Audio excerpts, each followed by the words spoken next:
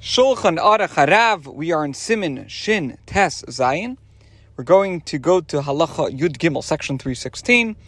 We're going to go to the 13th Halacha. We're going to discuss Shchita, slaughtering. Halacha Yud Gimel. Shchita hi me'avis malachis. Slaughtering is one of the primary categories of labor that is forbidden on Shabbos, midoraisa, by scriptural law. And the reason is Shahoisa b'mishkan be'elim uschashim, because it was employed in the construction of the sanctuary. How so? Namely, says the Alter Rebbe, they slaughtered rams and tchashim, and the hides of these rams were used for the roof of the sanctuary. And in the first halacha, we talked about the identity of the tchashim, and like the rams, the hides of the tchashim were used for the roof of the sanctuary. Continues the Alter Rebbe, v'loi shchita bilvad, elo kol hanoitel neshama la'echan mikol mini chaya behema v'oif v'dog v'sheretz bein b'shchita bein b'nechida bein b'haka chayav. Not only is one who slaughters a living being liable, but so too are all who kill, literally take the soul of any species of undomesticated animal, domesticated animal, fowl, fish, or crawling animal, whether he causes its death by slaughtering it, stabbing it, or beating it. In Halacha Chaf, it talks about living beings for which one is not liable for killing, but otherwise, as Alter Rebbe says over here,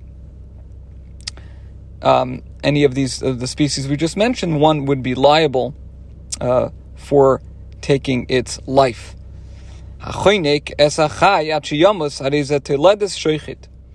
one who strangles a living being to death performs a derivative of slaughtering. And here the Alter Rebbe differentiates between strangling and the three methods of killing that we mentioned previously. So he classifies strangling as merely a derivative of slaughtering, as a toilda, because an animal that is slaughtered, stabbed, or beaten bleeds to death. Even when an animal is beaten to death, it dies as a result of internal bleeding. By contrast, when an animal is strangled, it dies of asphyxiation. Okay. So, based on this, if one strangles a living being to death, that's a derivative of slaughtering. Therefore, if one takes a fish, a dug, means seifel shamayim, out of a basin of water, and leaves it out until it dies, he's liable for strangling. Moreover,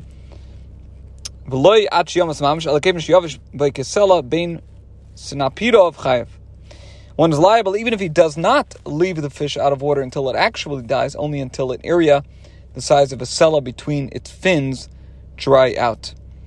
A sela is a coin from the Talmudic era with a circumference of approximately a handbreadth, 8 centimeters, or 3.15 inches, and whose diameter is approximately 2.5 centimeters, approximately 1 inch. Even if he returns the fish to the water afterwards, he is liable because from that time onward, the fish can no longer live for any prolonged period of time. Furthermore, to be liable, that area need not be completely dry. One becomes liable as soon as it dries, to the extent that when one touches that area with his finger, a viscous secretion becomes attached to and drawn out by his finger. Therefore, one must be careful not to tell a non-Jew to remove a fish from a barrel of water on Shabbos, even though he is afraid that it will die inside there. And the reason one cannot tell a non-Jew to remove the fish is it is because it's forbidden to instruct the non-Jew to perform an activity that a Jew is forbidden to perform. Now, what is the person worried about?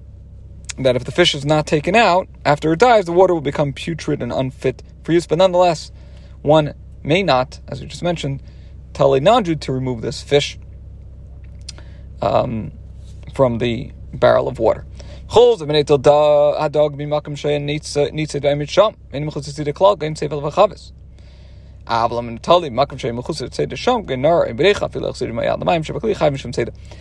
above applies with regard to removing a fish from a place where it was already captured and ready to be taken. In other words, there's no need to catch it, like it's already in a basin or in a barrel of water. If, however, he takes the fish from a place where it must first be caught, for example, a river or a pool, he's liable for trapping even if he immediately transfers it to a container of water. And we should point out that the person is not liable for slaughtering unless the fish remains out of the water long enough to suffer harm. Nevertheless, he is liable for trapping. Okay, even if he does not grasp the fish with his hands at all, but scoops it out of the water with a basin filled with water, he is liable for trapping. The rationale is that once the fish is in the basin, it no longer needs to be trapped at all. This concludes Halacha Yud Gimel and today's share.